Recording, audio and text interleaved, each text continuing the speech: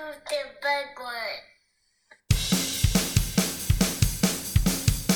Talking through movies. Talking through movies. Talking through movies. Talking through movies. So tell me shut up, I do what I want, I talk what I want. Oh yeah! Tell me shut up, I do what I want, I talk what I want. Oh yeah! Talking through movies. Talking through movies. Talking through movies. Talking through movies. Talk. I do what I want. Talk. I do what I want. I do what I want. I do what I want.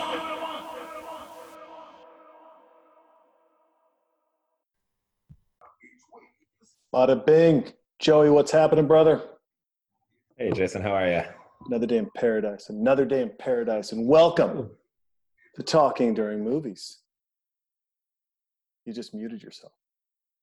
Unmute yourself, please. Boom, yeah. Sorry, my Zoom has been giving me all kinds of nightmares. It has for everyone. Now, are you enjoying a tasty beverage during this, or are you yes or no? I was actually about to go grab one, yeah. So Yeah, go grab one. I'm going Okay. to warm up with a Austin Beer Works Fire Eagle. Oh, very nice. Yeah. That sound, I love that. Good deal. Dude, is that a straight COVID beard you got going on right there?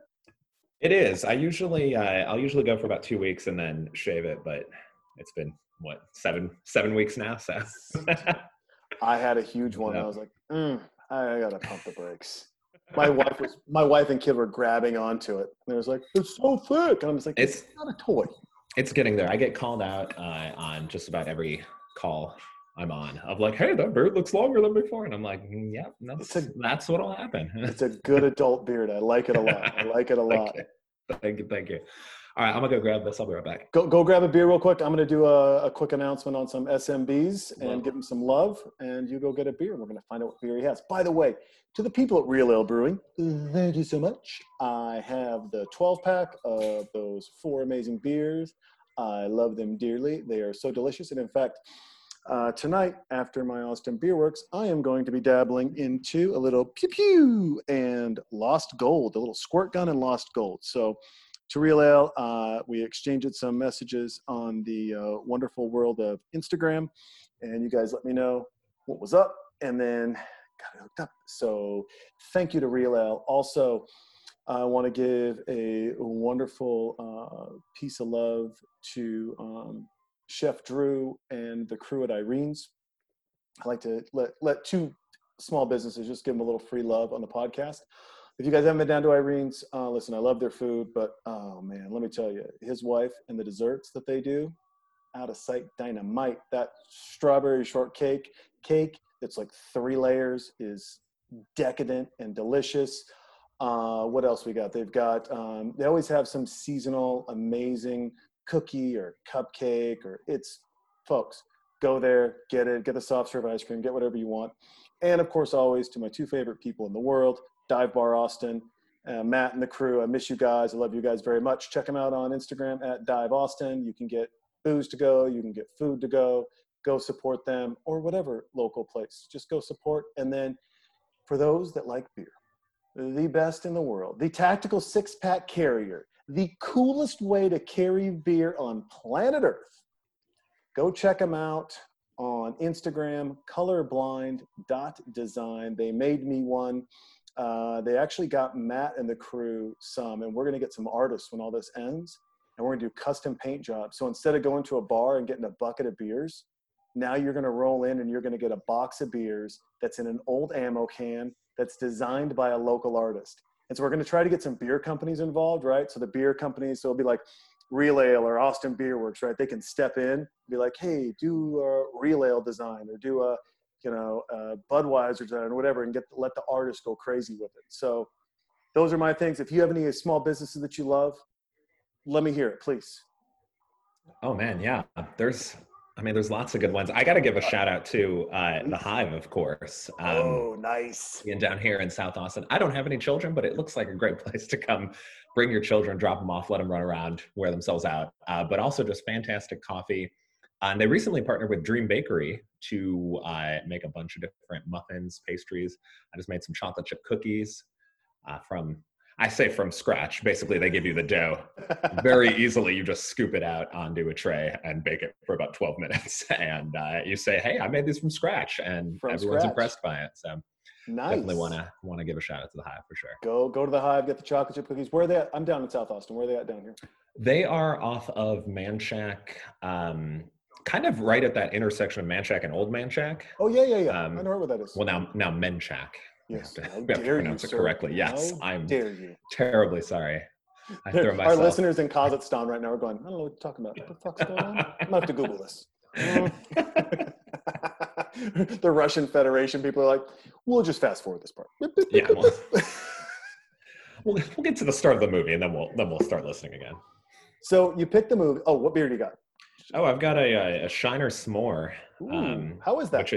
It's actually not bad. I'm usually kind of iffy on any kind of like chocolate seasonal drinks, but it's just like a nice little like campfire-y sort of feeling with it, with like a hint of chocolate in it. So not bad.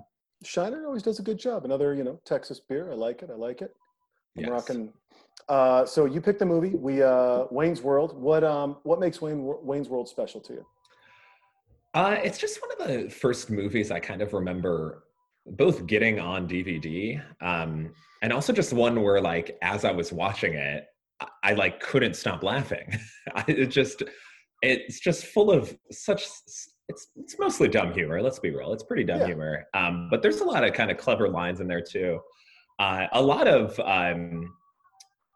big stars at the time, which is pretty impressive. And some are bigger now. Like I would argue Rob Lowe he's had a very good career renaissance, and he's come back in this. And just, I always enjoyed the Wayne's World characters. I actually saw Wayne's World 2 first, and was steadfast in my belief that was the better one because that was the only one I had seen. And then when I finally seen Wayne's World 1, I was like, okay, I was wrong. Like Wayne's World 2 is still very funny as well, but it is. They're both very good. Yeah. I'm glad you picked this. You had a great list of movies. I'm glad we got on this one. I'm at like 10 seconds in. I'm just gonna, if this thing will go. I don't want to sign up. What did I do wrong here? I did something wrong for sure. Oh, whoops. There we go. I'm just gonna hit play at 10 seconds in. I mean, as if listen to the podcast, talk to Jolene. God bless her. It plays. I'll hit some notes on the movie. Other than that, we're just going to chat and have a good time, and people are going to listen and they're going to laugh and they're going to be like, this whole thing, for those that are new to this and for you, the idea of this was, at first I wanted to do this. This is how you watch sports, is what I wanted to call the podcast. And you would sit down, you'd put an NFL game on, you'd crack open some beers, you would have some food, you'd be hanging out, and then you wait, and then all of a sudden there's a big play. You're like, oh, shit, the guy got the ball. He's done it. Oh, the fuck, he got caught. But that's how you watch football, kind of, right? It's on in the background. It's kind of happening. It's kind of not happening. And I was like, man, I'd love to do that. And we looked into it, and everyone told me, man, the NFL is going to sue you. This, even though it's quiet, it's just not going to work. As I'm speaking of this, I'm watching the commercials in the background. They just did the Chia Pet and the clapper. And the fact, you know how the clapper is bullshit? Because when the commercial comes on, your lights never went off. That's how you know that didn't work. That's how they get you. Right? Yeah. That's how they get, you're like, look, and you're like, actually, turn my whole house off right now is what it should do. But we were, then I had some friends over and I put on some movie and everyone had seen it, but there were moments where we were just like, oh, hold on a second. And then it reminded me back in college when I used to watch Friday in college. We'd get a little high and we'd watch Friday, but everyone was talking, and then someone would say a line, and then someone would and then the whole room would follow up with the rest of that line. And that was the thing. And it was like, oh yeah, this is really cool. We should do that. And so that's what kind of kicked it off as a fun thing, and it's I mean, we're 2 years in. We do about 300 downloads a day, I guess. Nice. About 10 countries listen in. God bless them. They've got the suck and cut, which I guess they couldn't get the rights for Floby. And I'm from a small town in Montana, right? Just broke. And I remember a barber got the Floby. Oh, and wow. The coolest thing was like all the fun of a haircut, no mess. And like kids are coming back, like, look at my feathered hair, a Floby cut. Like, Mom, can I get a Floby cut? My dad was a barber, and he's like, I'm not getting a fucking Floby cut. You're getting scissors, son. Like, let's do maybe a razor. And I'm just like, no. I want a Floby cut. And he's just like, I went to barber college, so you're not going to get your hair cut by a fucking vacuum cleaner. This is not going to work. Did you hear any stories of it sparking fires like it does in the movie, or was Floby a little more smooth than the suck cut? It was. I heard more stories of people who it was dull and it ripped hair out. It would catch hair and just, kind of like if you had a dull trimmer. You can see that, yeah. Hairs out. So I did hear stories of that, and that was, and that turned me off pretty quickly to to the wonderful world of the Floby. Oh, jeez. I mean, I would have a similar reaction, I think, to Garth now. Just No. And there you got Rob Lowe with the beautiful girl. He's got the koi fish thing. It really is. It's such an interesting film because this is also, I mean, what they're doing. It reminded me a lot of Tom Green, right? Like public access TV. We're just going to do our own thing. We don't care. You might think we're dorks, but we don't care. We just don't. We're in our basement. We're hanging out. I don't care. And Tom Green did that to perfection, right? I mean, it's interesting. And this was also the first movie that I remember that acknowledged public placements or, advertorial placements. Yes. I remember in an English class bringing this bit in high school of just basically like great satire. And it's so spot on, just like I will not bow to any sponsor. I mean, we'll get to that when it comes up, but yeah, it's just so phenomenal. It's so phenomenal. And, and he's got that. If you untuck that t-shirt and cut the hair in the back, right? That's still a look today. I mean, it's a mullet and tucked in is the difference between fashion now and fashion then for what he's wearing. It's crazy. It's the simple things last. The simple, I guess that's why James Purse can still charge $140 for a black t-shirt because he's like, this is going to be a perfect t-shirt for the rest of your fucking life. All right. It's going to be the best. Don't you worry about it. That's true. Have you ever looked at Wayne's collection of hairnets and name tags to see if there's like an identifiable restaurant in there? I just realized I don't think I've ever actually paused to look when he's like giving you the tour of his house and he's like, I've got an extensive collection of hair ties and name tags. That's and true. I'm like, there's gotta be some like local, Chicago suburb places on there, but there I've never should stopped be, to right? look. Yeah. You think you'd know they'd sneak it in for sure. And there's got to be something out there. Someone, hey, Google that shit and then email talkingduringmoviespodcast@gmail.com. Let me know, and I'll bring it up on the next podcast if it's accurate. It's verifiable links. I don't need the email that says because I get those people. It's like the laziest. I have the confirmed hands in the world. Yeah, that happened. No, I know. I don't want to go back and watch the movie again. I want you to do it for me. Don't be as lazy as the host, okay? Come on, man. Let's go.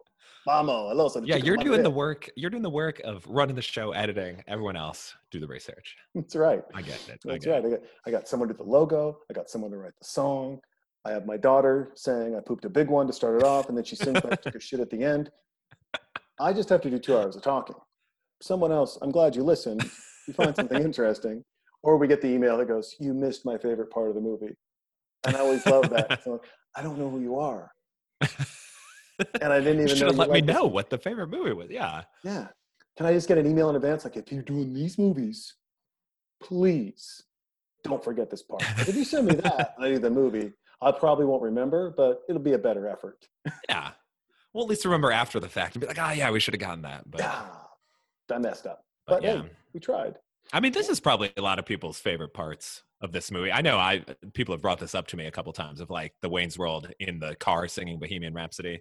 But my favorite fun fact about this is, and I'm probably going to get this wrong, but Mike Myers had some sort of like neck injury, or like his neck was super stiff during this. So when you watch when they're headbanging, he's in like severe pain and just trying to be like, yeah, I'm rocking out, but it's Really? like legit painful. Yeah. Oof. And that's I mean, when you start, hell no, that's not the way to rock it out. Did you No. what you know, so he's got, that seems to be their song that they rock out to. When you were growing up, or even now, what's a song that gets you going? What's a song that you're just like, oh shit? Well, I mean, it kind of depends on the mood, because there's definitely some real bad pop songs. Oh, do tell. I'm gonna start with the like just losing my credibility immediately. But a recent song, "Sweet But Psycho" by Ava Max, that is number one on my pop list right now of shamelessly not very good songs that I'll sing along to. More in this kind of vein of Sure. Of good rock songs. I'll Okay. throw on "More Than a Feeling." My dad had the debut Boston album, and obviously that's the first song on there. So I just pop it in, and then it's like it has that crescendo intro of the acoustic guitar, and then like just everything's coming in. Great solos throughout. Crazy vocals from Brad Delp. Like it's just insane how high that man got. In terms of singing, maybe in other ways Probably too, both. but Let's yeah, go both. in terms of vocal range. And then the first CD I ever bought was Ixnay and the Hombre by The Offspring. And so Wow, okay. a lot of good, or I should say ever bought with my own money. I'm sure my parents purchased some CDs for me before then, but that was the first one I ever remember like saving up money to buy. And it had already been out for a couple of years. I don't know why I chose that one, but I was just like, yeah, let's do it. And then that's like half of the Crazy Taxi themed soundtrack. So it's just like real aggressive punk rock music, but like, you know, it's just fun to jam out to. It is. You know, music's fun, man, and it sets tones and moods. There are, we have my daughter and I will be hanging out, and I'll put on pool jams, and she'll hear certain songs come on. She's like, "Oh, Dad, can I go get you a beer now?" I mean, she just knows what's going on. 1 second, I apologize. What's up, Disco? The second one didn't come on. Okay, go find anyone then. It's fine. Just go find another one. You're good. Or I can watch Sure. Garfield. Yep, go ahead. She's her mom's asleep, and I told her, I said, "Don't go bug your mom. Hang out. You can come bug me." And she's like, "I will take advantage of this. I'm going to hear my voice in the podcast where I'm not singing about poop. This is perfect." That's all you need. Yeah, that's all you need. Got to give her that airtime. Got to give her that airtime every once in a while. Hey, that's the kid who sings at the beginning and the end, folks. All right, she needs her plugs every once in a while. She's going to go watch Garfield now. She's very excited. Garfield the movie or the show? There's a cartoon show. Okay. That's on YouTube that like little 20 minutes or whatever.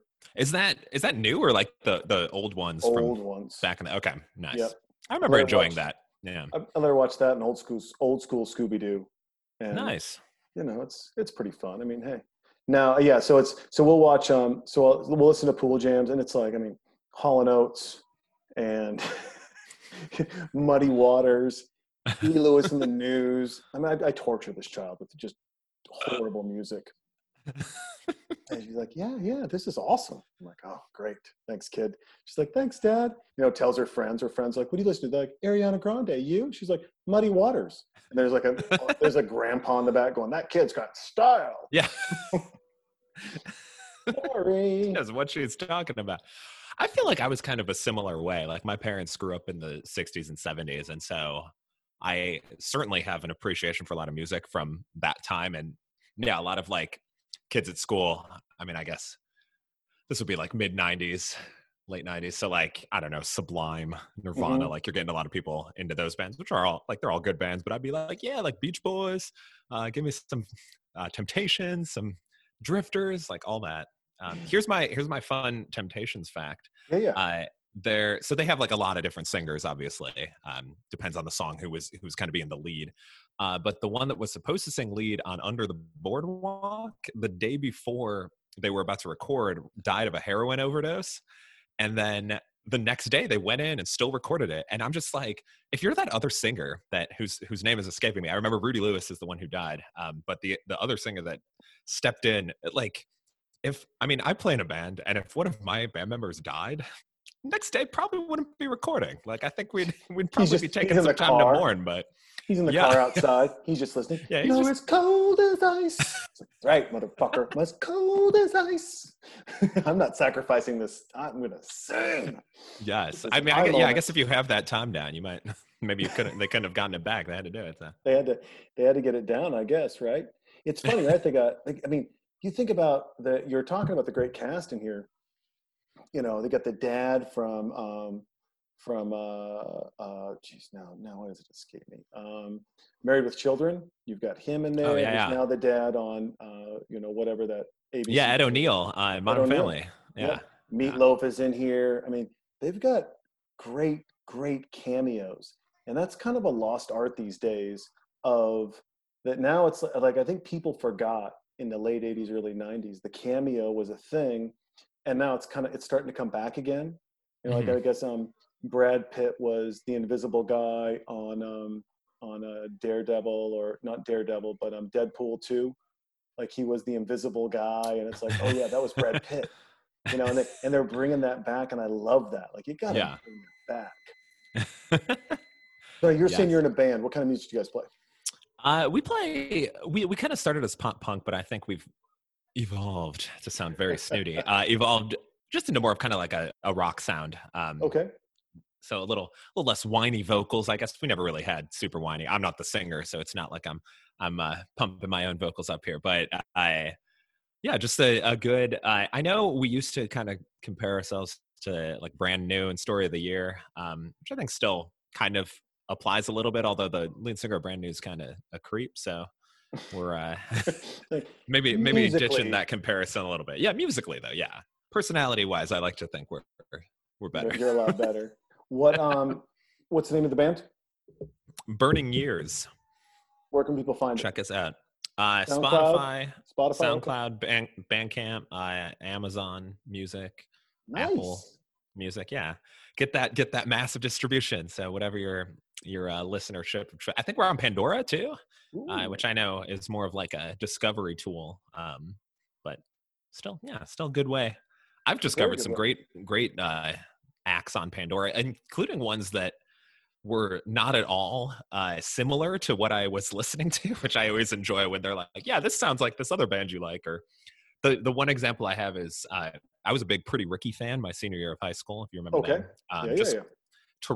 Terrifically like way over the top sexual R&B.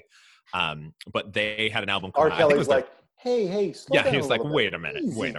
Whoa. Yeah, I believe all the Pretty Ricky ones were all with legal age women, but who knows? Who knows? I don't know. I also like that it's a group of 4 guys, none of whom are named Ricky. So was this Belle Biv DeVoe's like side gig or Boys to Men's side gig? Pretty Ricky? No. That was Jodeci, right? Oh, that's right. There we go. Who was that? Casey and JoJo, I think, were half Casey of it, and then. Oh, no, I'm blanking. I'm failing my early 90s. Pretty Ricky was later than that. But they were definitely a throwback to that kind of sound. But I think, I'm not going to say like Casey and JoJo and Belle Biv DeVoe had crazy deep lyrics, but I think they were at least a little more subtle sometimes, whereas Pretty Ricky is blatantly just like, yes, like let's have sex right now. It's like, okay, yeah. It's catchy songs. I can't fault them for it. Pretty Ricky has put music to the way LL Cool J licks his lips.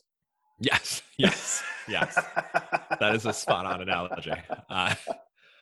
But so very like over sexualized, and I remember like putting on their like just Pretty Ricky Pandora channel back in the day, and the next song was by a band or a group I guess called Grits, which is a Christian rap group.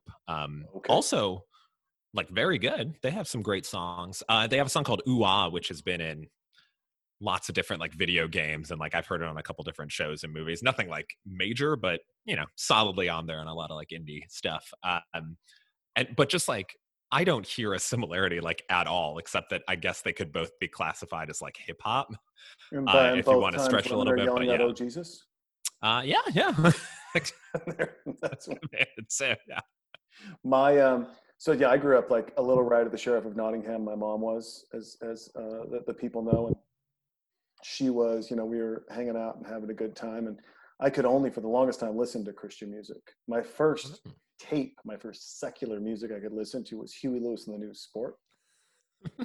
Right? So you've continued that with your daughter. I did. I'm just like, here you go. But I haven't tortured her with Petra, DeGarmo and Key, who else? Let's see here. There was Sixpence None the Richer. Very nice. The one band that I did like that was on the soundtrack of the Christian Slater movie where he was the radio DJ was a band called Chagall Guevara, which actually the Rolling Stones wrote about as the alternative band to bring alternative bands into the 90s. And they toured with Nirvana and Squeeze as the leading act throughout Europe. And then they did one album and broke up and never did it again. And the guy, the lead singer, his name was Steve Taylor. He had done some Christian rock earlier, very controversial Christian rock. He was very satirical. So he had a song called, because he liked to make fun of the church. So he had a song called I Blew Up the Clinic Real Good. Back when Christians were like, I'm going to blow up. You know what? You shouldn't kill people. I'm going to blow up your abortion clinic to show you. And you're like, yeah, man. You want to think about this? Nope. Got it. You're like, okay, if you're running with this. You do you. But then he was also the guy who produced the first couple albums of Sixpence None the Richer. He did the soundtrack to Blue Like Jazz. Okay. Very talented guy, but very eclectic. Very, you could just tell. And real skinny, just a passionate rocker. Like he just loved to jam out. And then he ended up doing some other albums. And I was, when I was a radio DJ at the Christian college I went to, you can tell by the way I talk, went to Bible college. I got one of his signed CDs. And it was like number 12 out of 200. Oh, wow. I still have it somewhere today, right? Nice. It's like, yeah.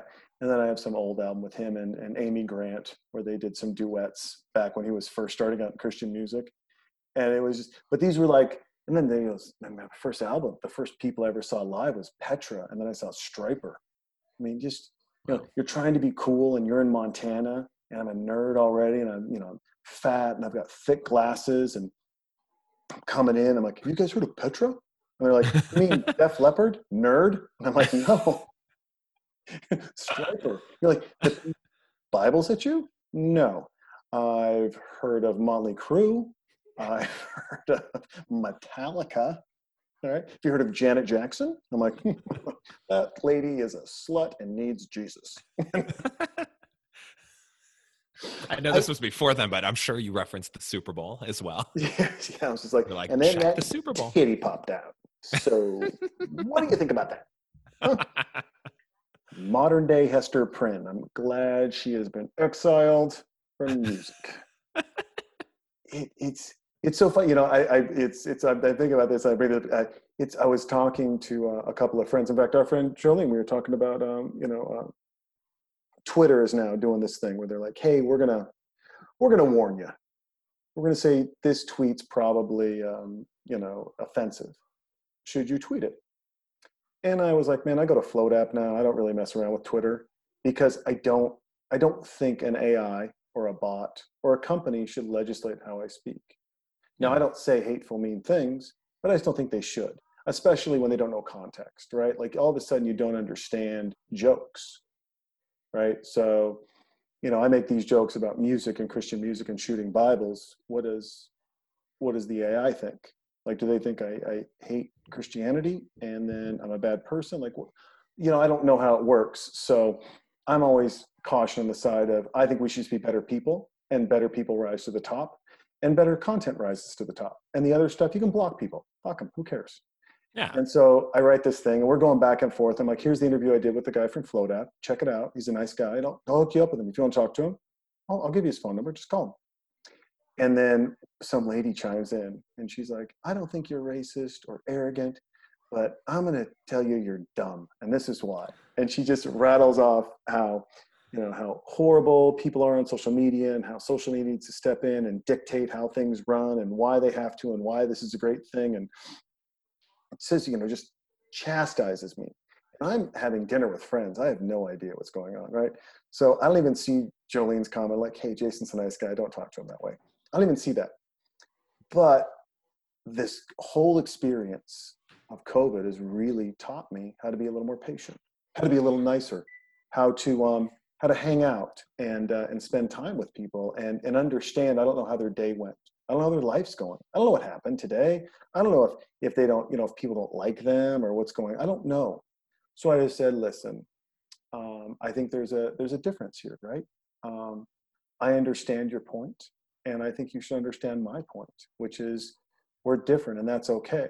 But having an engaging conversation without attacking someone and being adults and setting a precedence of this is how you communicate. This is why this is how you do it.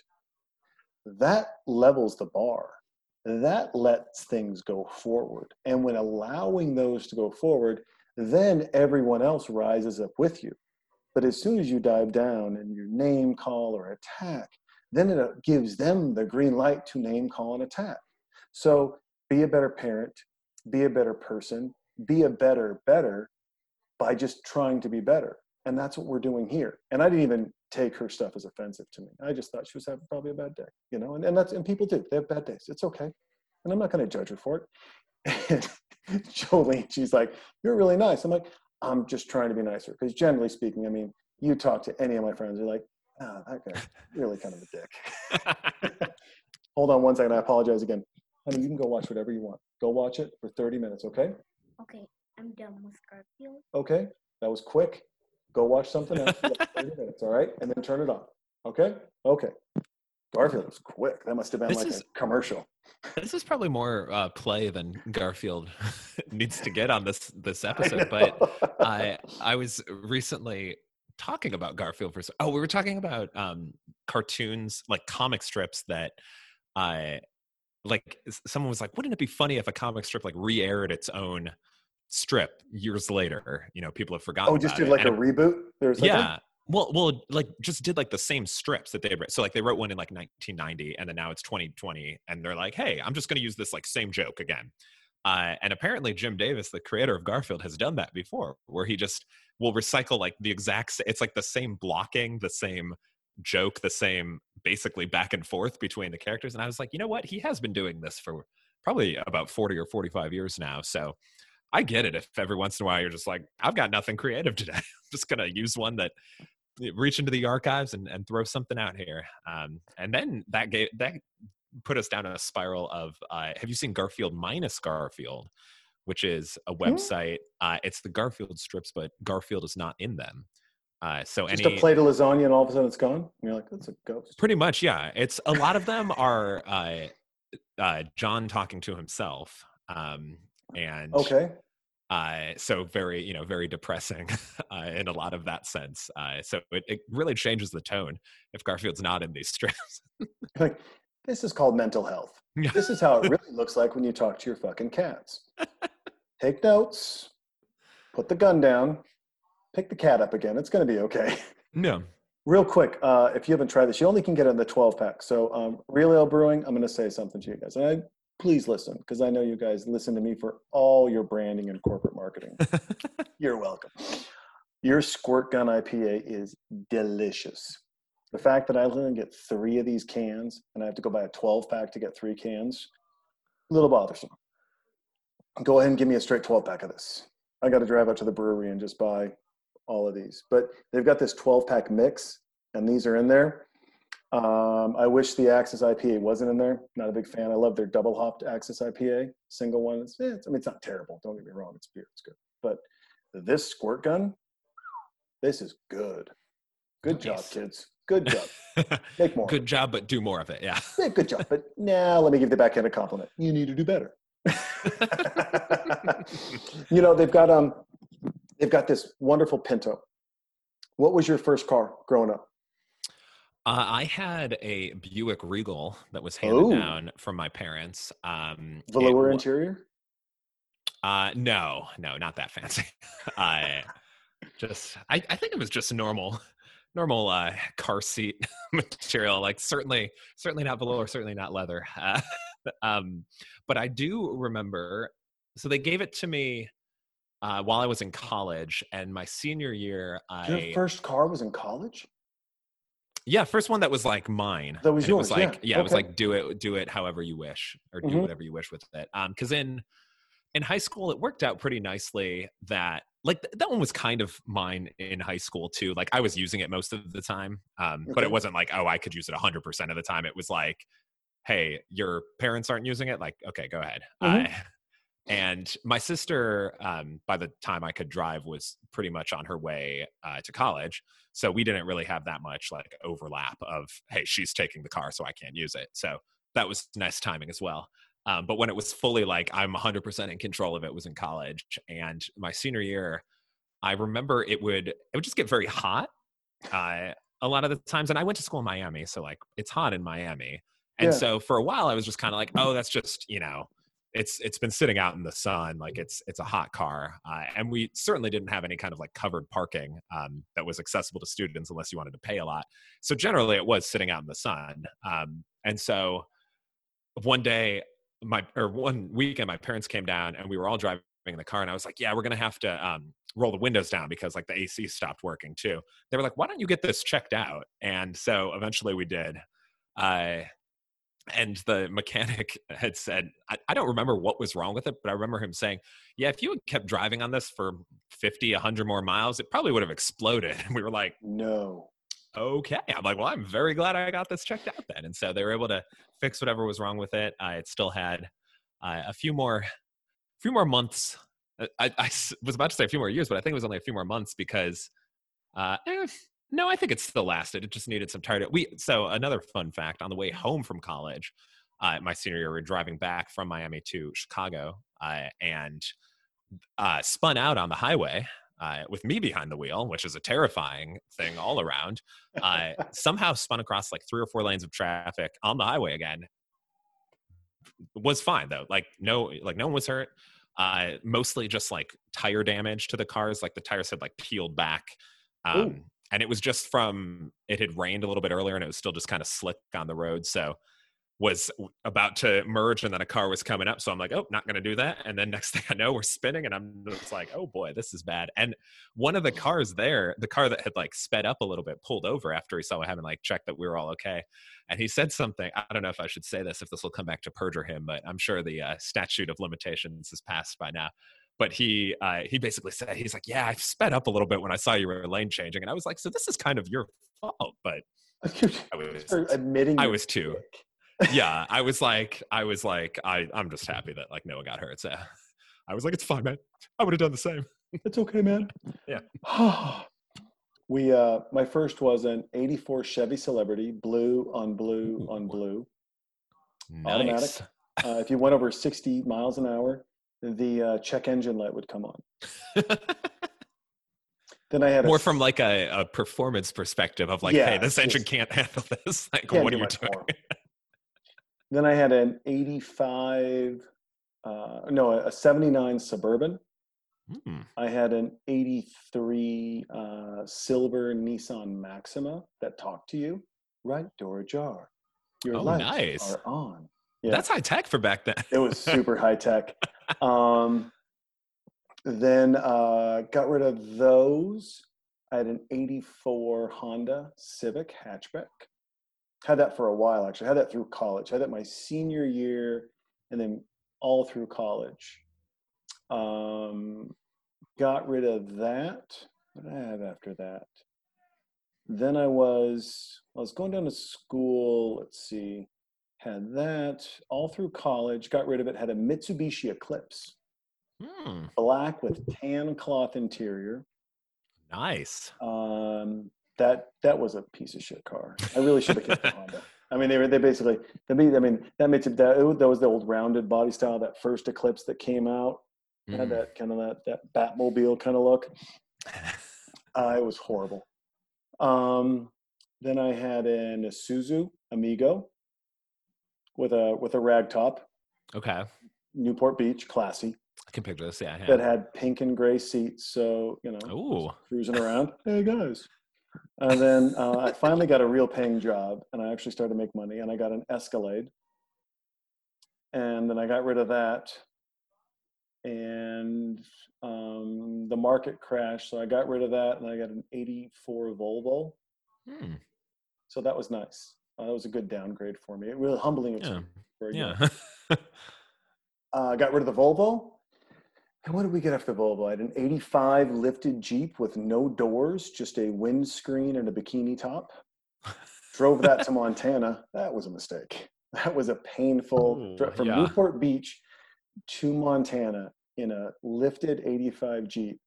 I was pissing blood by the end of that trip. And it was like someone that's just questionable. A questionable move, right? And hot. It was the summer. I was a moron. Let's see. Then I had a Mini Cooper. Came out here with the Mini Cooper. Got rid of that. Got an FJ. Then I got a Dodge Challenger. Dodge Charger. And now I have a Nissan Pathfinder. I have a mom mobile. Just take the kid around.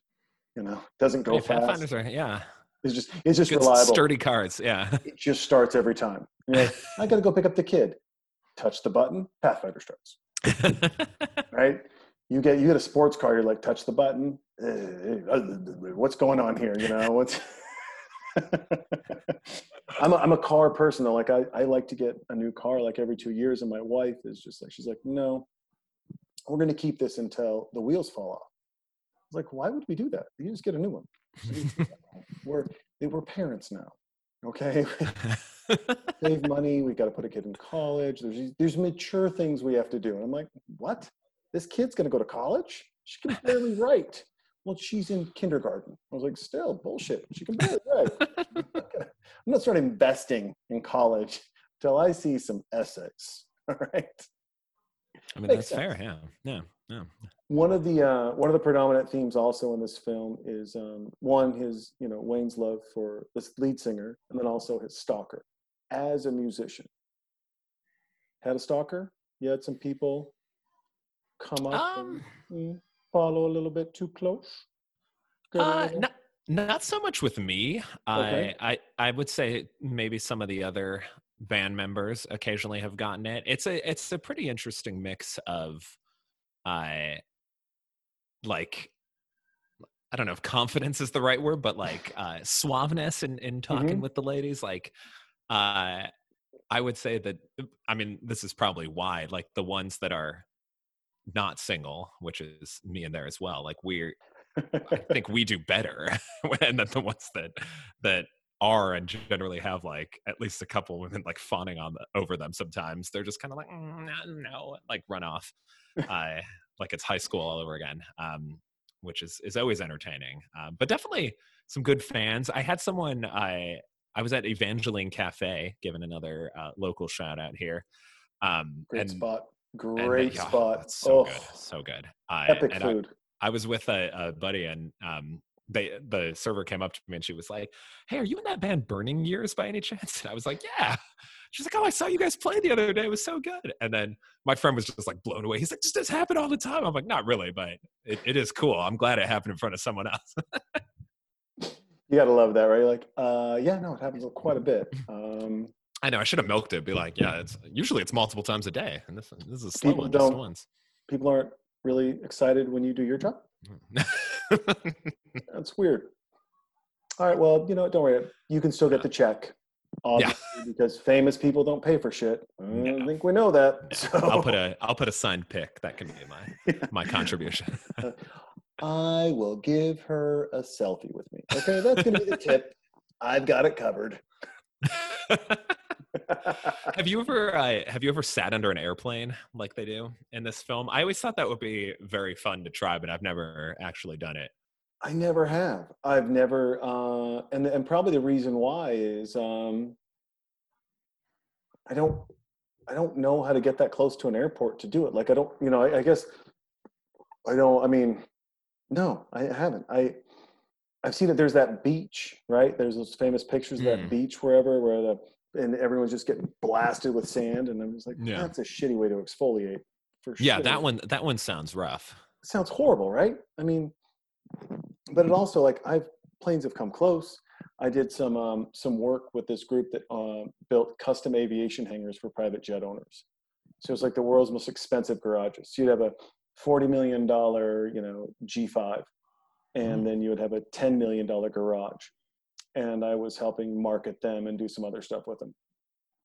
And I would hear the planes take off, right? And Yeah. I'd be near them when they'd take off and land, and that was too loud. I was like, this is noisy. Yeah, I feel like if you were trying to you would have to make it an event like they did. Yeah. Like if you were trying to get work done. I've been in an office. I had an old client back in the day that was by a train, and same thing. Yeah, it was like on the hour, every hour, just like a train coming by and like kind of shaking the walls a little bit and rattling. And now, I mean, have you done the train thing where you you lay the pennies down on the track and the train runs them over and flattens them out? Yes. I've never done it in Austin, but as a kid in a Chicago suburb, when we go visit my grandparents, my dad's parents, to clarify which grandparents on my dad's side, we'd go out to LaGrange, Illinois, and there was a train track probably about half a mile from their house. And so we'd like pop it down. And it was like, these weren't fast moving trains. And I think trains just naturally kind of at least try to slow down when they're going, by streets. And so it was never like super fast. Still, I mean, we still would have definitely been killed if we were on the tracks, but it wasn't like, a speeding bullet. It was probably going like 40 or 50 miles an hour. But yeah, always a fun time.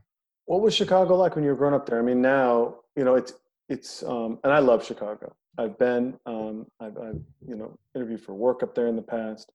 I absolutely love Chicago. I think it is one of our greatest food cities, hands down. Agreed. And also the people. I think the people are amazing. They're not, especially I've lived in LA and Newport Beach, a little pretentious. I lived in LA too. I get it. Yeah, but you've got that Chicago thing is like, hey man, we're just all here, right? And yes, they're not looking at the pants you're wearing, it seemed like, or your six-pack abs. They want to know who you are. Yes, but it also, it's got that a little bit of violence side, a little down south there. What was it like growing up there?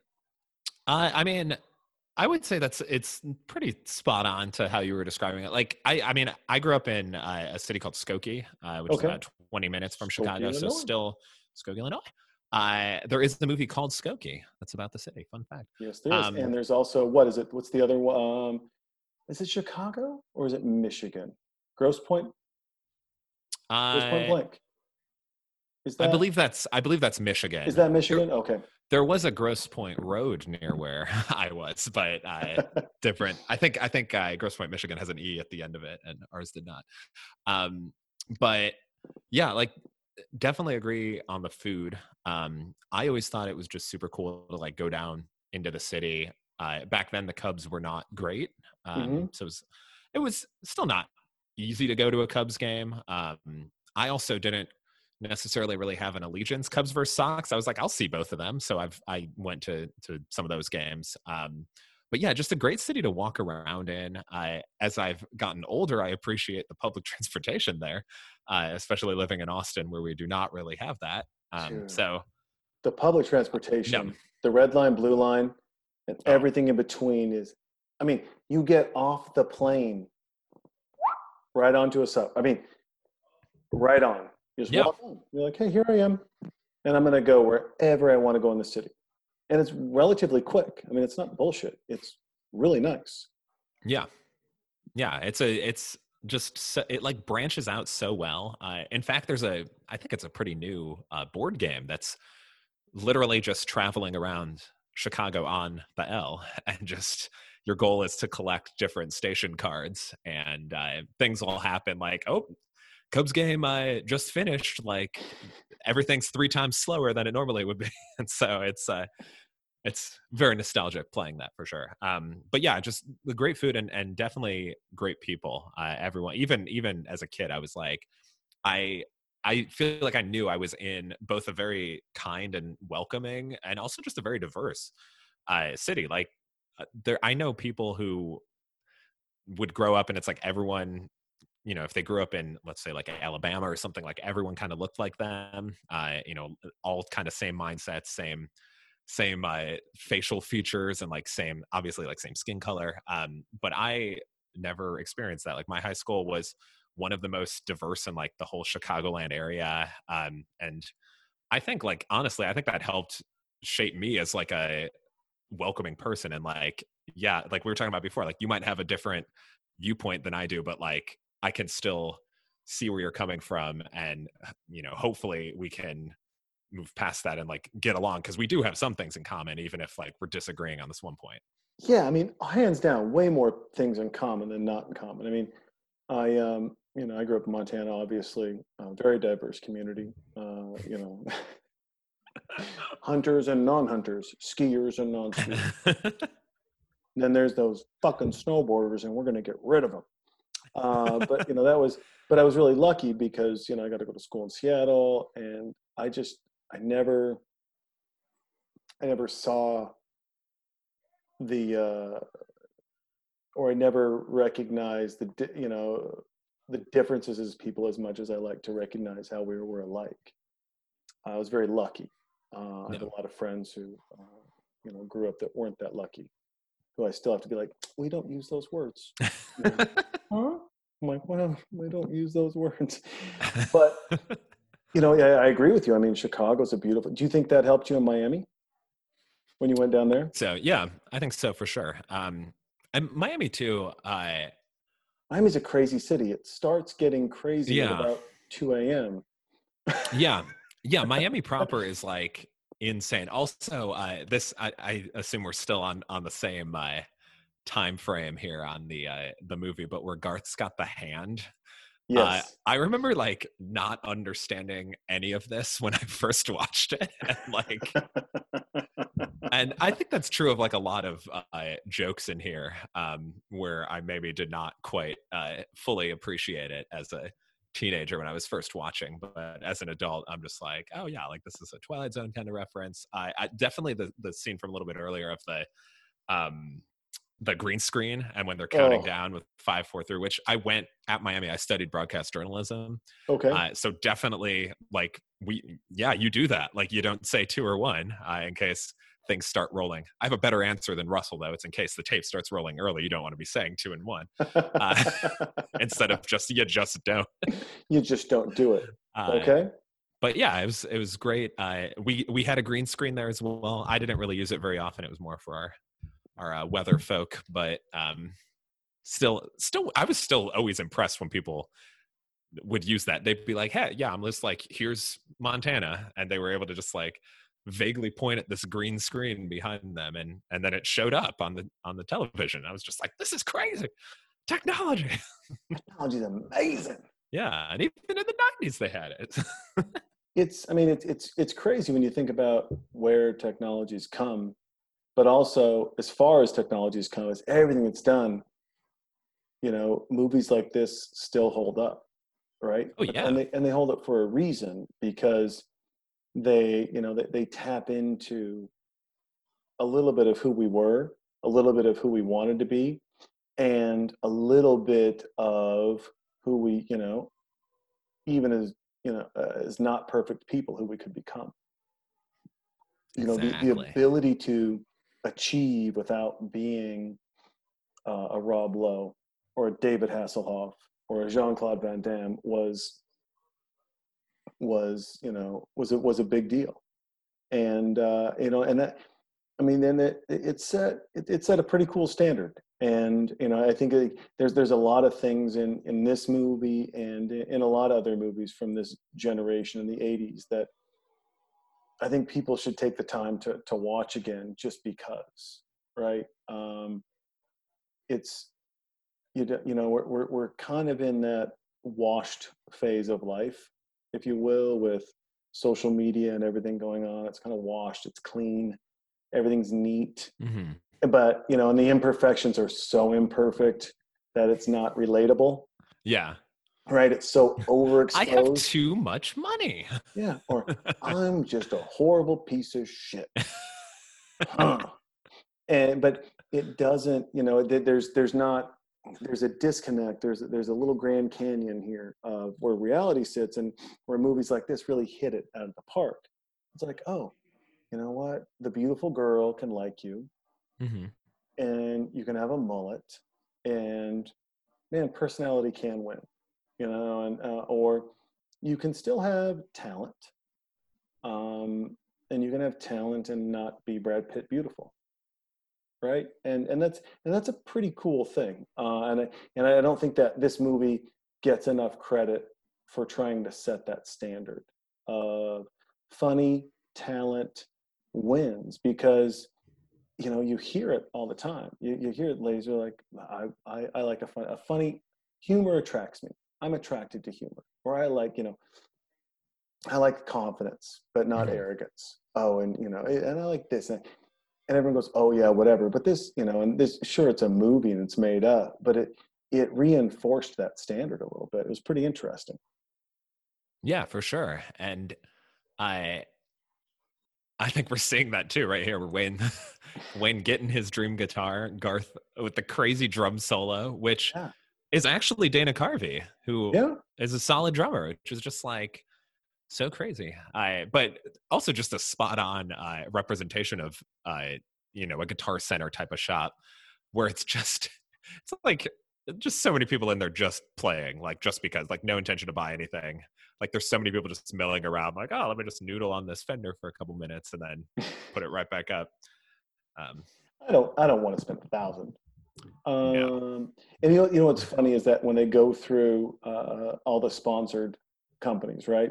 Mhm. And they're going through, I think the one brand that's probably grown since seeing this is, let's see, not Pizza Hut, not Advil, not Pepsi, maybe Reebok? As it's happening. Well, yeah. Maybe Reebok?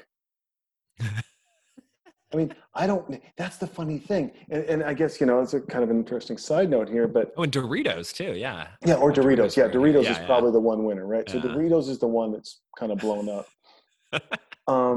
So what does, I guess that begs the question, right? Does advertising work? I don't know. I would have been interested to see how, and I'm sure there's been research done on this. Like, yeah, did sales of what is this? Excedrin is the It's the where headache. his hand becomes black and white. It's so good. And here you go. Yeah, I would have loved to have seen if like how the sales were impacted of these products like right after this movie came out, because I bet they got a little bit of a boost, because I think it can work if you do it the right way. Like I know I've certainly seen, and this is more I would say on like Hulu's end, if I'm watching something on Hulu and it's the same like 3 commercials every time I'm watching it. For example, I'm very sick of progressive ads because those are just all over the place on Hulu. So I do think you can get kind of oversaturated with it. But I think if you do it effectively, it can definitely work and get a message across. And a good example, since we're talking about a movie from the 90s, how about a documentary from the 90s with the Last Dance documentary that's going on right now? Yeah. I think almost all of the branding in that has been really spot on, from Jordan's tequila that he's drinking, and then the Facebook trivia I think is very interesting for a basketball nerd like me. And then State Farm did that sort of immersive commercial where it was Kenny Mayne reporting on the Bulls winning, but then everything else, like it looked like a commercial from the 90s. So I was like, oh, this is part of the documentary. Like I'm a listen. And then it was just like, oh, you know, we're going to talk about it in a documentary 20 years from now. It's going to be lit. You don't even know what that means yet. And it's going to be great. It's going to be a documentary on ESPN, and it'll be brought to you in a commercial by State Farm. And I was just like, that was clever. I liked it. I think people leverage advertising well. I think especially good advertising and Sports Center, and that crew is really kind of changed the game of how to Mhm. engage, at least to make people listen, not necessarily buy, but listen for sure and be entertained, right? Um, I don't know. I've always had this argument in my head, like I don't know if it works. I wonder, I think in my mind, experiential works, right? What's the experience that you get from it, and how is that shared or moved across the board? You talk to marketers and people, and you go, well, hey, what works best? And they're like, oh, experience and word of mouth. That hands down works the best for sales. It works the best for growth. It works the best for everything. You're like, okay, great, you guys. So what do you guys do? Google AdWords and pay-per-click ads. Why, if that doesn't work? Well, because we can track that. And it comes down to this it comes down to this algorithm and this note on a CEO's desk that says, we spent $5, we made $6, or we spent $4, we only made $3. We're not going to do this again. Mhm. And you can't track word of mouth. I mean, shit, Gavin Newsom can't track word of mouth, and snitches usually get stitches, but today they get paid, right? Like even he can't track word of mouth. And it's, it makes you wonder, it's like, is the entertainment side of advertising has never been broken, but is the advertising side broken? Is the action moment broken? Is that time where it goes from, I saw this to I'm going to buy it? Like, that flow annoys you, Mhm. but have you checked your rates?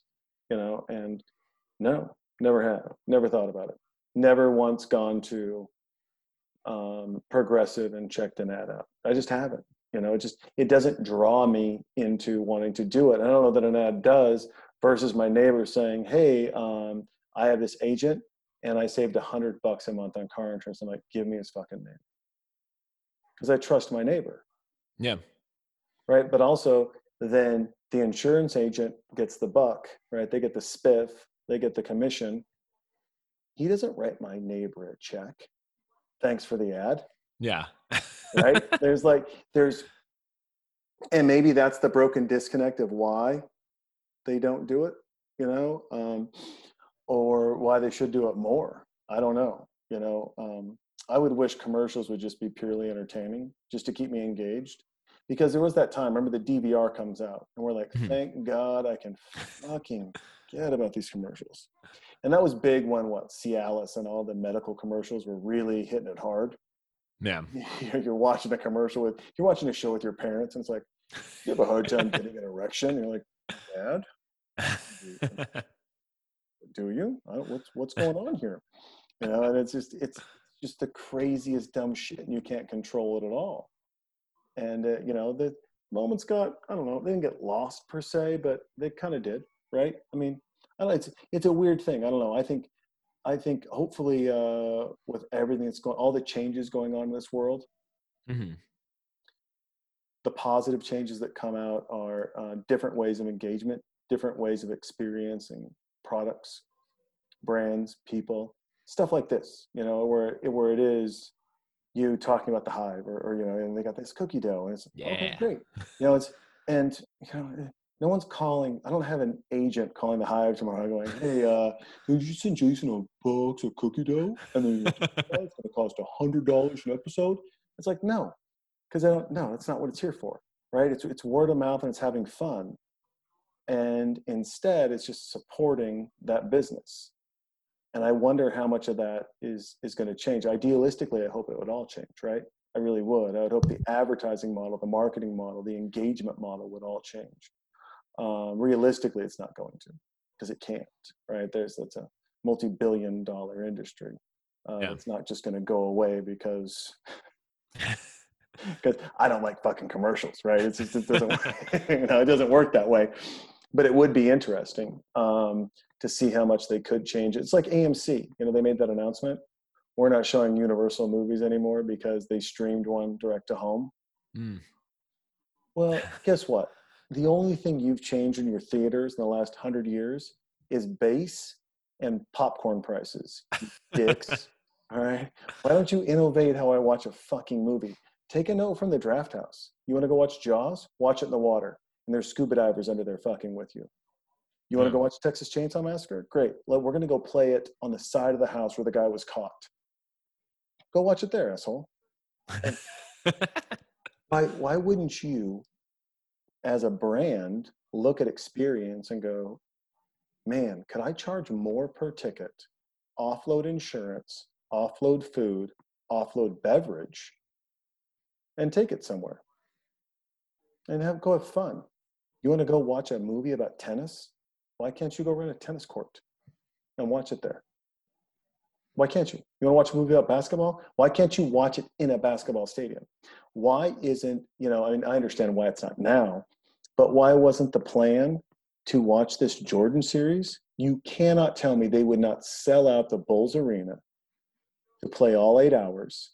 Oh, for sure. For sure. But it's an experience. You're watching it where he played. You think Madison Square Garden's going to sell at the lower level to watch this? To watch Mike? Get the fuck out of here. I mean, these places sell out in playoff series when it's like, when your team's on the road and it's like, hey, we're going to come watch the game here with like 20,000 friends at the stadium. Like, the demand is certainly there for that. And especially, I would think, well, it'll be interesting to see how people's mindsets change after this, and if like as many people will want to go to public sporting events. Do you think that's going to change, or do you think? I think for families with smaller kids, it might. I think most people that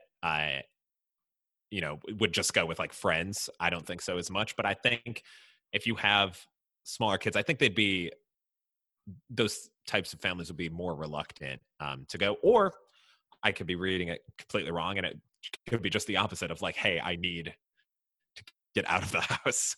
Let's go to this event. I mean, I think, the warning, the mistake, right, that everyone makes and when they communicate, right, is hyperbole when they're trying to be factual. And the numbers that initially came out versus the numbers we have. And I'm not trying to discount anyone's death in any way. Anyone who lost someone, please. I'm not trying to discount that in any way, shape, or form. But the numbers are quite lower. In fact, over 60% lower than what we thought they were going to be. And I think that for a majority of people brings them pause.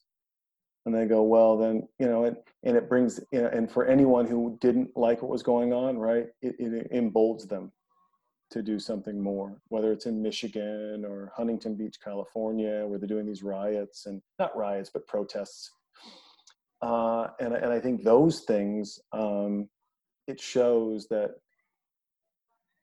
there's a big thing about community, right or wrong. Even if we're wrong together, right? You and I we're wrong together, and we're wrong with like 500 other people. This is kind of awesome. And you got to have fun in being wrong together. And I think that part engages a mindset of community and of pick you up by the bootstraps and move forward and drive that we've heard a lot from in this country, and a lot from a lot of different people, throughout our lives. And I think things are going to get back a little bit more to normal than others would like. I think there's definitely going to be that group that comes out and says, hey, you shouldn't be doing this, and that's okay. I think the bigger quotient and factor is that we need to learn how to be a little kinder during all this. I mean, I see too many posts where people are just like, hey, if you don't believe this, fuck you, and never talk to me again. And then another post is, hey, if you don't think this is a conspiracy and the government's trying to steal all your rights so that they can shove a tube up your ass and turn you into the Matrix, then you're a fucking moron. Yeah. I'm like, guys, is there a middle ground? Anything in between there? And could we both be right, or could we both be wrong? And can we, earlier, can we just talk about this and withhold a little judgment, or maybe all the judgment, and just be a little kinder? And I would hope that starts to come out, because we're seeing a shift, right, in people, and whether they love the mask or hate the mask, or love the isolation or hate the isolation. I think the one thing that's grossly missing is the mental health awareness. So I got an expert on every day, every hour of every news station telling me what a virus can and can't do.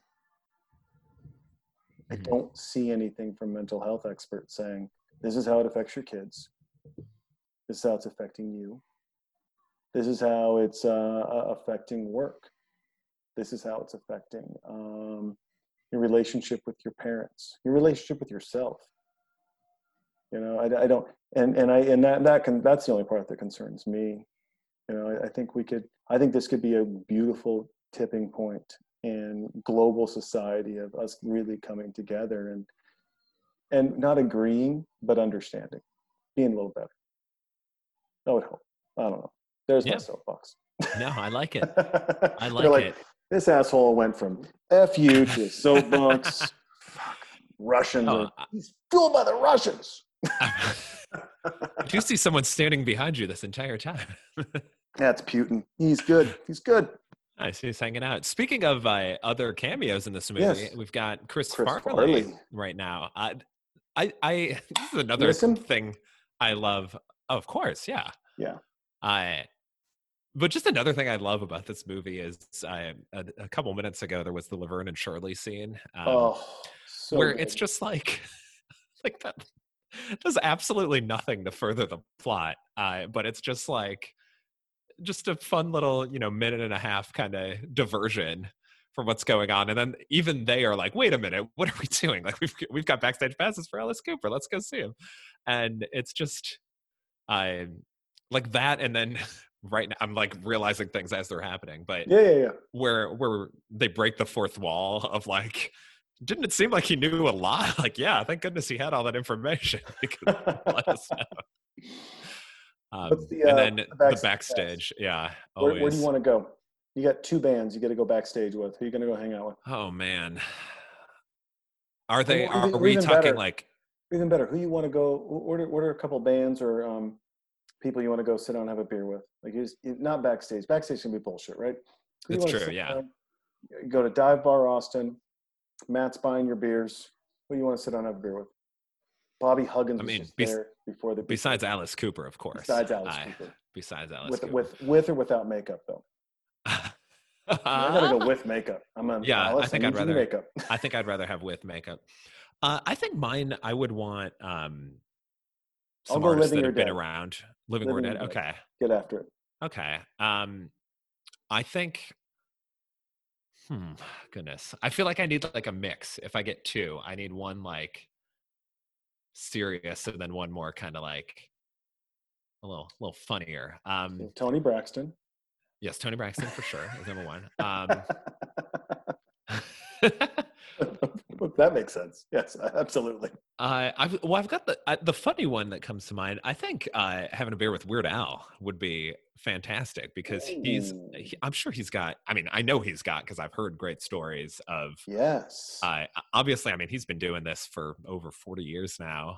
He's outlasted, I would say, the majority of the acts that he's done parodies of, and I know he's got good. Like I know there's with Amish Paradise, there was a whole misunderstanding with Coolio and his record label where basically because Weird Al will ask every artist if he can do a parody of their song. It's like he doesn't have to by music law, but like as a gesture of good faith, he's like, hey, I want to do a parody. And most artists are like, oh yeah, of course, like that means we've made it. Like if you're doing a parody of us. But Coolio, I guess his record label said yeah, but Coolio had said no, and then so Weird Al did it. Coolio was apparently like very upset, and there was a whole beef, which I'm sure there's lots of great details that Al hasn't said publicly. So maybe I'd get some of those juicy nuggets out there. And then this might be a little bit of a cop out too, but I think it would be actually no. I'm changing the answer as I'm saying it. Dave Grohl is the other one. Because I think he would just be a delight. Do you know the one place when he has a beer where he goes when it comes to Austin? Dive Bar? Dirty Bills. Ooh. That's where he gets his beer. That's what I like to hear. I've heard a couple people have bumped into him I don't think it was at Dirty Bill's. I think it was just while he was out and about. But that's good intel, and all the more reason to post up. All the more reason. Leslie and crew do a good job there. That's a crazy bar. Yes. That's where we first kicked off this podcast. We first started recording in Dirty Bill's, thanks to Leslie. She would open up, and then she would just leave. So it was just like, the bar's yours. So it was crazy, right? Because you're like, it was this cool kind of experience. You're like, what do you want to drink? Yeah. And they're like looking at this full bar and be like, I'm like, what do you want? And I just tell Leslie and give her my credit card and wouldn't care. But she was so nice. And then it just, I think, as with anything, right? She runs that bar, but she also works at that bar. And so you're going to bed at 4 a.m. and then I'm there at 10, knocking on the, I'm like, hey, texting her, can you let me in? And she's like, fuck, I've got maybe 6 hours of sleep. I haven't eaten. And then what? She's going to go back to sleep for 2 more hours. And then I'm going to wake her up again and have her come lock the door again. I mean, it became a pain in the ass. And I totally respect that. I really do. Dive bar's a little different. Matt's the GM. He's not working late nights. He's opening every day there. So it was a little easier for me to ping Matt and him and I'd have a chat and go, this is kind of the crazy schedule. Does this work? And he was like, yeah, dude, I'm here every morning. And so it worked a lot easier. Nice. And it was no disrespect to Leslie in any way or Dirty Bill's. It was more of respect, right? Because it just got harder to schedule time because, damn, I mean, people need rest. I mean, it was, it helps. It helps, right? And, I'm popping Provigils and just running around like crazy. And she's like, how do you work on 2 hours of sleep? And I'm like, have you tried Provigil? It's great cocaine. It's amazing. She's like, Jesus, so yeah, but it was, but yeah, Dirty Bill's, I mean, it's still a warm place in my heart. I love that place to death. I love the people to death. They have the best t-shirts in all of Austin, as far as I'm concerned. Those t-shirts that just say dirty across the front, they're the best. They really are. But hey, that's the beautiful thing about understanding people and environments and what's going on and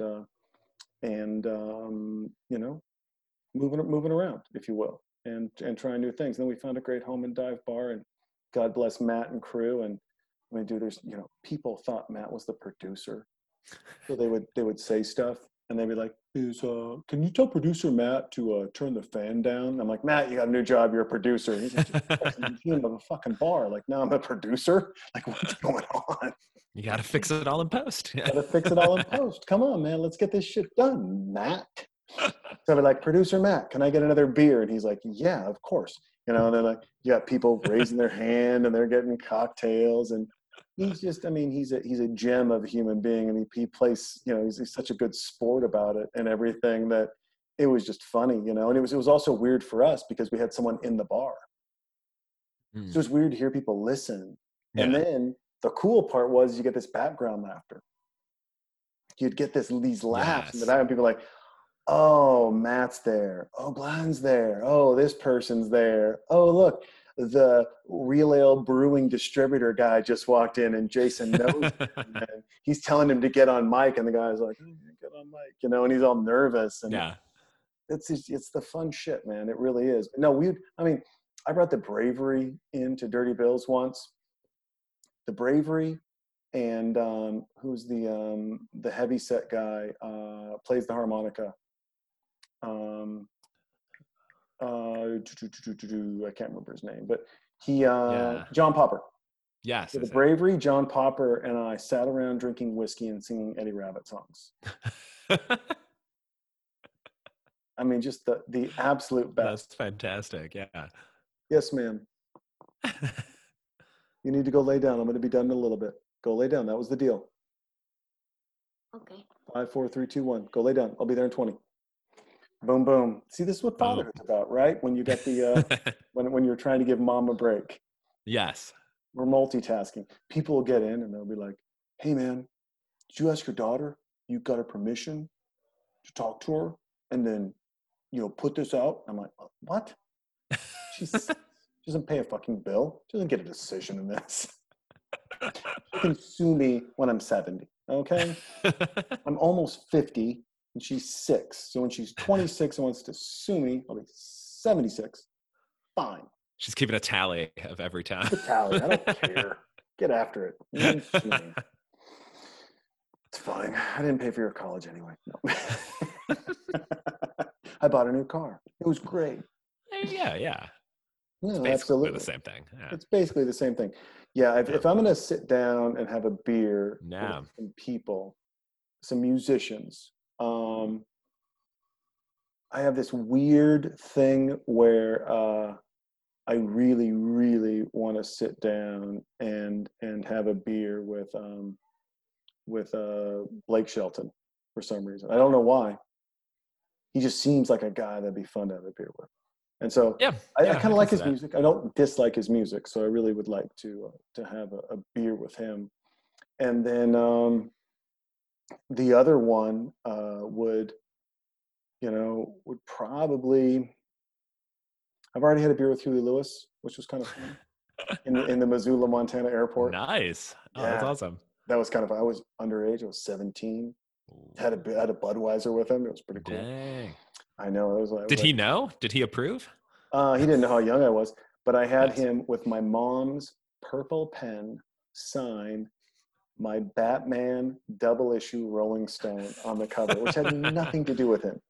Nothing. This is back in the day. There's been selfies. There was this bullshit. He was like, you wanted an autograph. I didn't care what the fuck it was on. You wanted an autograph. Yeah. And I got my autograph on the Batman double issue Rolling Stone in a purple pen from Huey Lewis in the Missoula, Montana airport. And then he went into the bar, and I followed him into the bar, and I ordered a Budweiser and chatted with him. It was insane. But the other person, as far as a musician, I'd go, Dave Grohl that's a great call. I would say, anybody else that I think would just be fun to drink with. I would like to drink with Jimmy Buffett. Like to bullshit and just hear the song, hear him talk about his songs. Like, which ones do you like and which ones are made up fun bullshit? Right? Like it's kind of like, Elton John. Like, which ones are you passionate about and that you love? And honestly, which ones were you just snorting coke and going, I bet I can do a song about this and people are going to fuck cash grab. With my cash grab, right? Yeah. It's just like actors. Like you want to grab a couple actors and go, like, I want to play basketball with David Duchovny. I hear he loves to play hoops. I hear he's a great hoops player. Same with Adam Sandler. Those are the only two guys.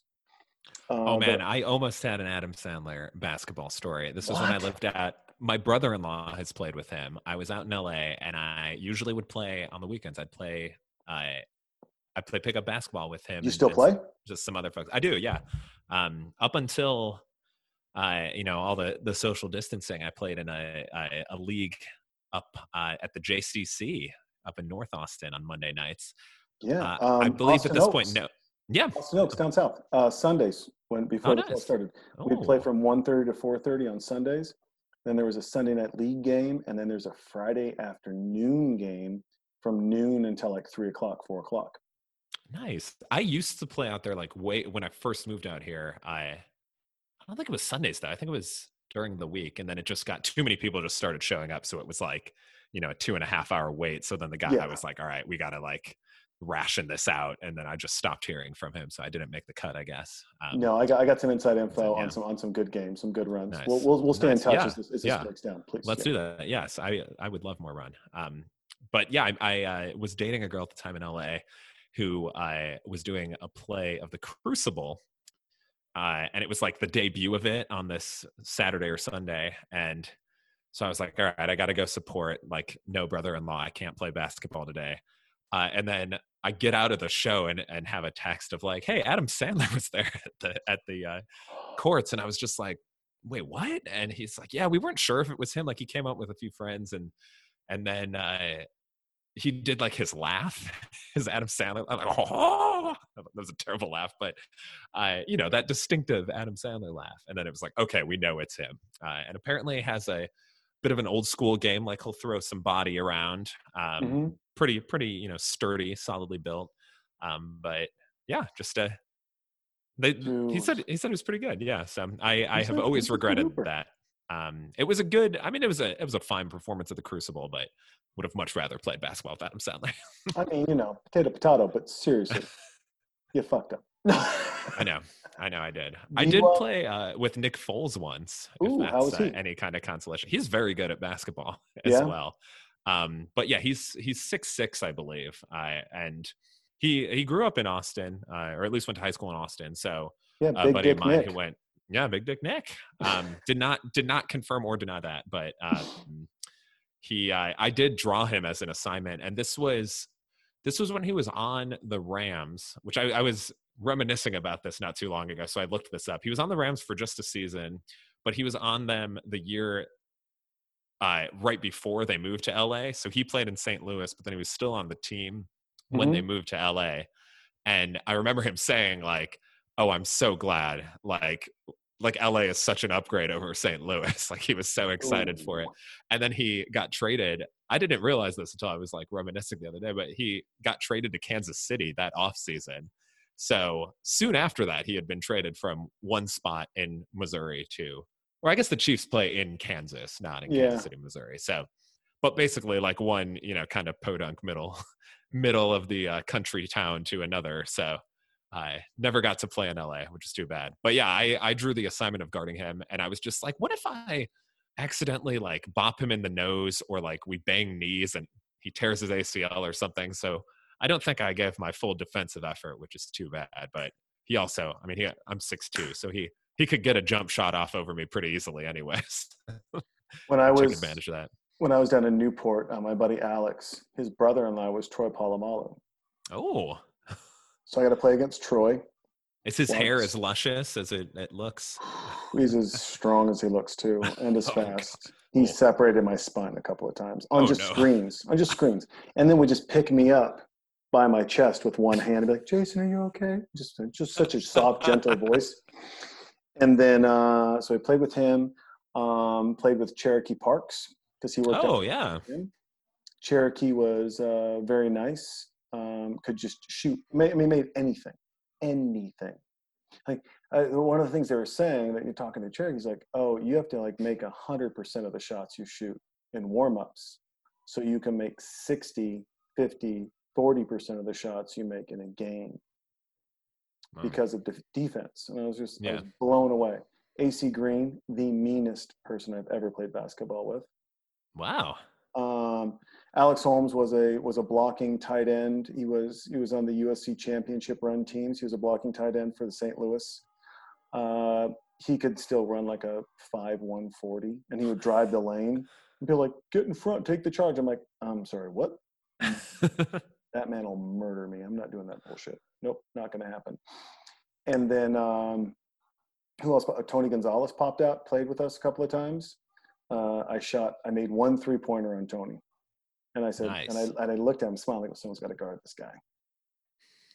And then I tried to shoot again, and he palmed it out of the sky. He landed in front of me. He handed me the ball back, and he goes, "You drop something." That's awesome. I rolled it out of bounds. I was like, real dick. And then my buddy Ray Etheridge, who played for the Raiders and played for who else played? Played for the Raiders. Played for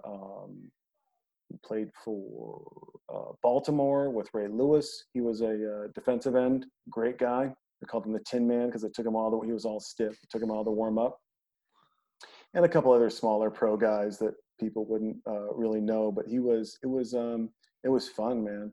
Those guys were so nice to let me play with them because I'm nowhere near anywhere on any professional athlete's radar of them playing 40% and I'm playing 100%. And they're like, okay, but they knew I wouldn't foul them. To your point, right? They live in this, they're protecting their bodies, but they're still trying to get a workout in. They're still trying to be competitive and have fun. And they knew I wouldn't hurt them. They knew I wouldn't foul them. They knew I wasn't trying to score a bucket just to score a bucket on Ray or on Tony or on Cherokee or anybody else. And so the games were fun. And, they kind of played with me. But I would play as hard as I could without hurting anyone. And that gave me years of basketball with those guys, which was a lot of fun. I mean, And, still I'm an average guy. I'm 45 and trying to, run up and down the court with 20-year-olds. But it's fun. I mean, it's that juice, that bump, that competitiveness, that fun. Love it. You can't beat it. My wife doesn't understand. She's just like, what are you doing? Why would you, why are you there for 3 hours? I'm like, I would be there for 7 if my body would let me. This is fun. This is really, really fun. But Yeah. It's those are, for people that don't know or don't understand or don't get it, all I can say is that whatever passion you have, whatever project, whatever thing you work on, please know it's like that with a little physical exertion. Like you get everything out. You get your workout in, you get sweat in, you get angst out, you get aggression out.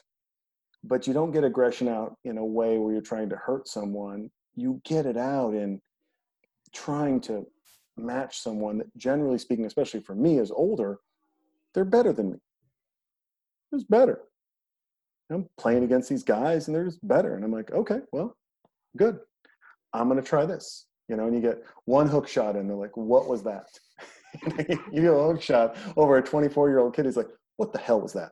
Like, welcome to basketball. I don't recognize it and I don't like it.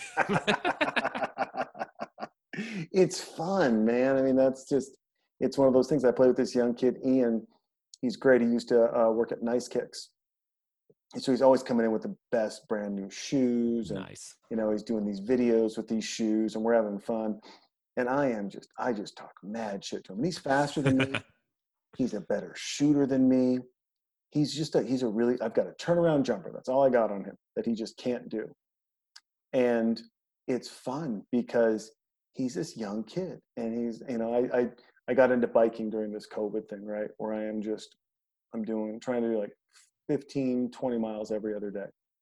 Just get on the mountain bike, get on the road, bust it out. And I'll share it. He's like, I just shot 50 more jump shots in the park. I'm like, get head. That's good to have people like that are like, because I think it is more fun when you can kind of talk trash back and forth to each other like that. And yeah, like it's all in good fun. Like you're not out to hurt or offend anyone. Oh, maybe offend a little bit, but you got to offend a little bit. Yeah, you got to hurt someone. You got to get him a little ruffled up, right? Nothing too crazy. That's right. Also, I have to let some dogs out real quick. Now we know who let the dogs out. It's cool. You see what happened, folks, is he took his earpiece out. He did not hear that wonderful joke. You guys are all laughing like crazy. And here comes the man, and now we know who let the dogs out. Woof, woof, woof, woof, woof. Did the joke twice so you could laugh at that one. Thank you. I hope you leave both in. So. Oh, I will leave. There is, the editing on this is none. I can't do it because I want, Joe Rogan I'm a big fan. And I like the stream of consciousness ideal that he performs and pushes forward. And I think it's important. I really do. I think it's important for people to understand who you are and how conversations go. When you edit and cut things up and cut things out, I understand it for music. I understand it for movies. No one ever has a conversation and goes, can you take that part out? I don't want you to hear that part. And instead, I want you to hear this part. It's like, no, that shit does not work that way. And I wanted this to be similar in the fact that it's just listen in on a conversation of two people. Some people you may know, I've been very fortunate to have some really fun guests on, but I've also been really fortunate to have, it's interesting. Some of my most popular episodes are friends or people that I'm just talking to that have never been on the podcast or, let's say they're not a Tim Kennedy or a Jesse May Peluso or a Whitney Chitwood, right? But people are like, holy shit, like what? Hold on, that's an interesting, because you don't have anything to lose, right? You're not prepared in your material. You are instead, you're just being you. And that's the thing that I see people drawing to in a very, very, very big way, which is a lot of fun. Yeah, and I think that's something like I love about podcasting is just getting to meet new people like that. Like, would we have ever met otherwise if I hadn't commented on a mutual friend's podcast, on Jolene's podcast? Like, maybe not, but maybe not. I'm having a great time. And I'm having a great time too. I mean, I'm like, dude, you can come back anytime. Like, we'll do this again on another movie because this is just fun conversation. And Yeah. And the randomness of fun is the point, right? It's the idea of like, this is how people should, this whole thing of I'm going to stay in my bubble. And, versus I'm going to go, like, I'm an adventurer, right? You're an adventurer. You went from Chicago to Miami. You did road trips back and forth. Oh, would not recommend. I recommend it 100%. You're going to have, and I tell my daughters, like, well, get a better car if you're going to do it. That's my recommendation. Absolutely. It's like my daughter and I will do road trips. We did a road trip to Montana. From Austin to Montana. Yeah. That was beautiful, I bet. We took the most roundabout way and stopped in Roswell, New Mexico, so that we could have alien pancakes. Very nice. Then we went to Denver, spent the night, and then we drove up all the way up to Montana, and we stopped at all these places, and we just knew the goal was two things. It's like, listen, 9 out of 10 spots are going to be awful. They're just going to be dog shit. They're not going to be good. It's going to be a shitty gas station. It's not going to be fun. But there's going to be that 10th spot. And man, that 10th spot is going to be so good. And we took a road trip to Kentucky, and we're coming back from Kentucky, and it's just her and I. It is a 15-hour drive. And we stop at this truck stop diner kind of place. And it's sketchy. You walk in and there's some cockroaches running around. But there's a sign that says world famous flapjacks. I go, you want some pancakes, kid? She's like, I do. It's like lunchtime. I don't care. We're on a road trip. There's no rules to food on a road trip except for the driver shouldn't eat anything heavy so they don't get tired, right? So I'm like, I don't eat on road trips. I will go 15 hours. I will fast that day, if you will, because just food makes me tired, personally for me. Sure. So we get these, I order a short stack, 3 pancakes. 20 minutes later, I'm like, hey, I ordered the short stack. She's like, yep. I'm like, okay, are we gonna get them? She goes, yeah, they're being made. They were each an inch thick. My daughter took a bite and she goes, Dad, these are so good and so sweet, I don't need syrup. I'm like, bullshit, give me one. So I reach back and tear off a piece. I'm like, Wilford Brimley got diabetes again for all of us. His mustache just got diabetes. This is insane. They were the best pancakes I've ever had. And their short stack should be 1 pancake. Because it's so, dude, it was this thick. It was an inch thick. It was amazing, but it was so good. And she's like, no, ate one. I took part of one because I just couldn't believe how sweet it was, how amazing it was. We had the rest. She's like, here's the 2.5 pancakes up here. I'm like, shit, I got to pull over and get a Red Bull just so I can power through this sugar crash I'm going to have. And then we stop at a place, Palestine, Texas. And nothing's open except for this brewery and restaurant. And they are doing a night of pajamas and it's whatever. There's a movie on about trains and some shit for Christmas. And I didn't know what was going on. I had no idea. But she's in her pajamas. She's got a unicorn onesie on because I woke her up at 4 a.m. to leave Kentucky. And it's the evening. And we're in Palestine and we're hanging out. And we stop in this bar and it's got food and there's kids there because there's a train that's right by this bar and they're going to choo-choo around this train. I'm like, okay, perfect. Great. Let's do it. Well, someone's like, hey, what are you guys doing? I'm like, oh, we're doing a road trip back from Kentucky.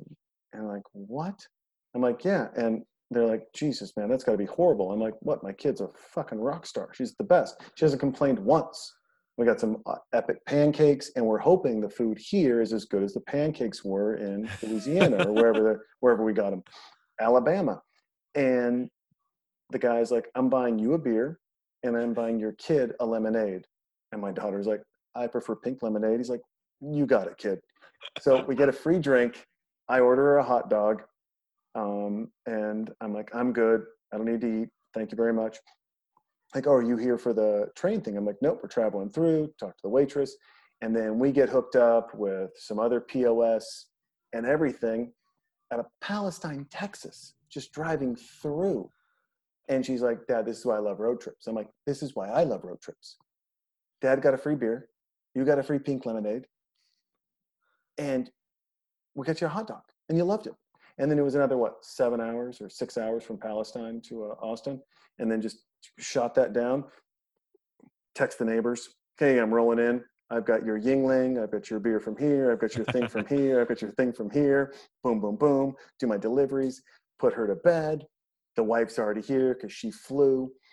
You know, she's like, what are you doing? I'm like, I'm having beers with the neighbors. Like, now I'm awake. Like this, I got to tell these stories now. I mean, we stopped at a place called McDonald's. That wasn't a McDonald's. It was an alligator.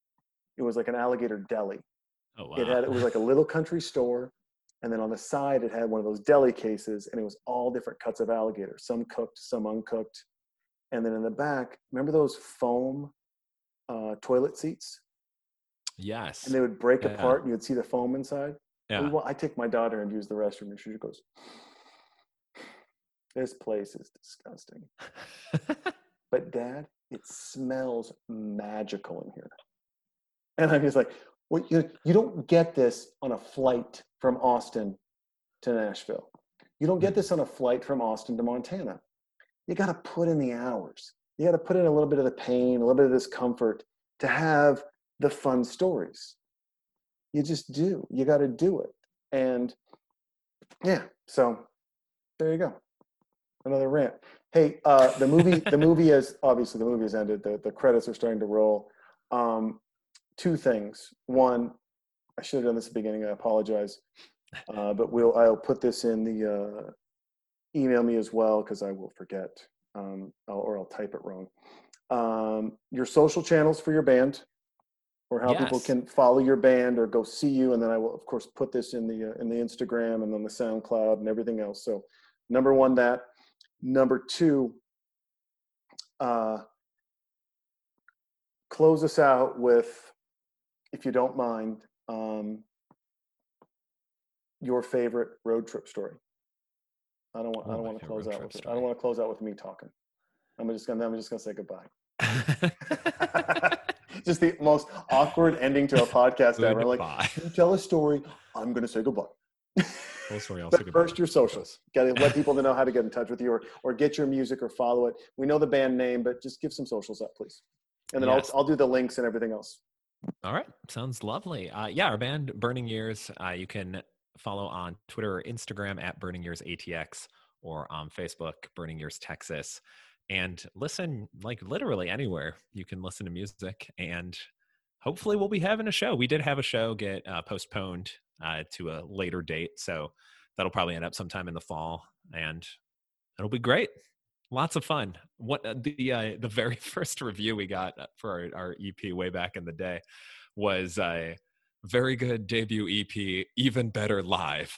And so I've taken that pride in all of our shows, and I think it's like you're saying, like just a group of people all together, all enjoying the same thing, and it's just a real cool community event every time we play. And then I feel like I should have told my road trip stories first, because I feel like yours top mine. But I drove out to Big Bend with my parents a few years ago, and I thought that was just like a super cool trip. I really hadn't been, west of, I don't know, Johnson City probably prior to that. So it was a new experience for me, just seeing like most of the western part.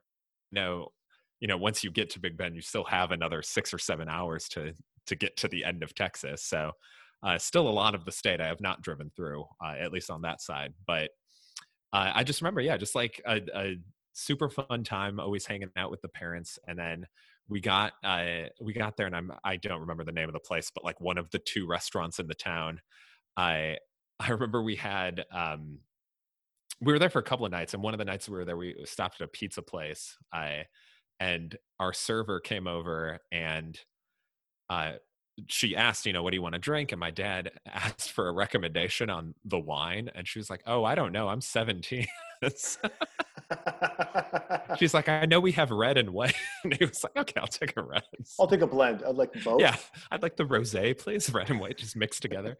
But that cracked me up for like the whole the whole meal. So, but yeah, just like totally agree. I think when you have a functioning car, and I think also when there's nowhere, when you don't have like a time limit constrained to you. My one experience with Palestine, this was also a fun road trip, but it was more because of what happened once we were there than like anything along the way. But a friend of mine got married in Palestine, Oh, wow. and her reception was just kind of at this, I don't know if it was like a converted barn or something, but it was like, you know, a real Texas type of reception hall.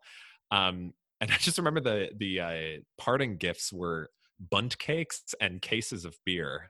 And I was just like, pissed I wasn't invited this is to great. this fucking wedding. This is amazing. Yeah, both of them were kind of impromptu because they were thinking they would have eaten all of them, like during the drinking the beers, obviously drink the beers. But yeah, there were just like so many left over. They're like, yeah, just take whatever you want. And I was like, let me just get all these bunt cakes and then let me come back for the beer, and then boom, we're set up. So how was the wedding? Bunt cake was great. Yeah. And I'm still drinking the beer. And every time I crack one open, I'm like, I hope you guys are married for at least one more day. They are. I will report they got married in 2013, I think, 2013, 2014. I have one child, and I recently pregnant with triplets. So triplets on the way. So yeah, you're quadrupling the size. We're going to have triplets at some point in time. We don't know when, but it's going to happen. I mean, that's science. Yeah. That's science. Bunt cakes and triplets, they kind of go together. They really do.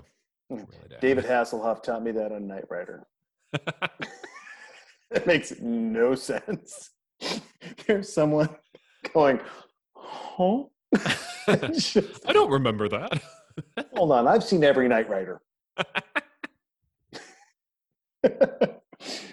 Joey, man, this has been so much fun.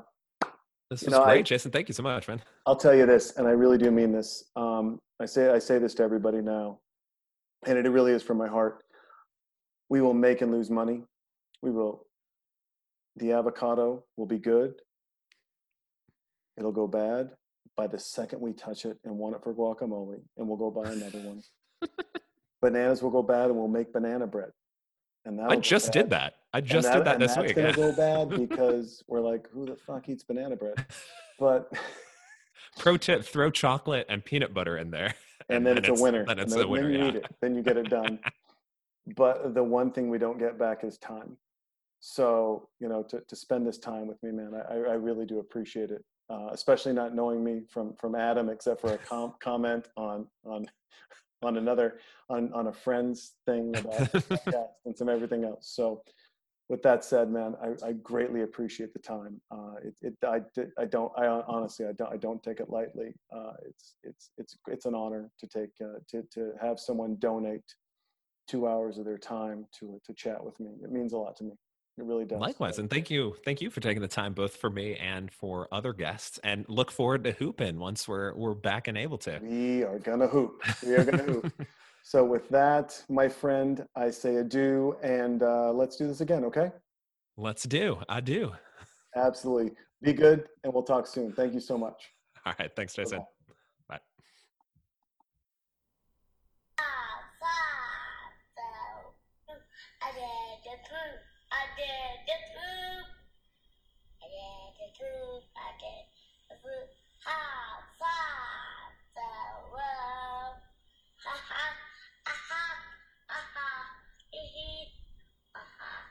Hehe.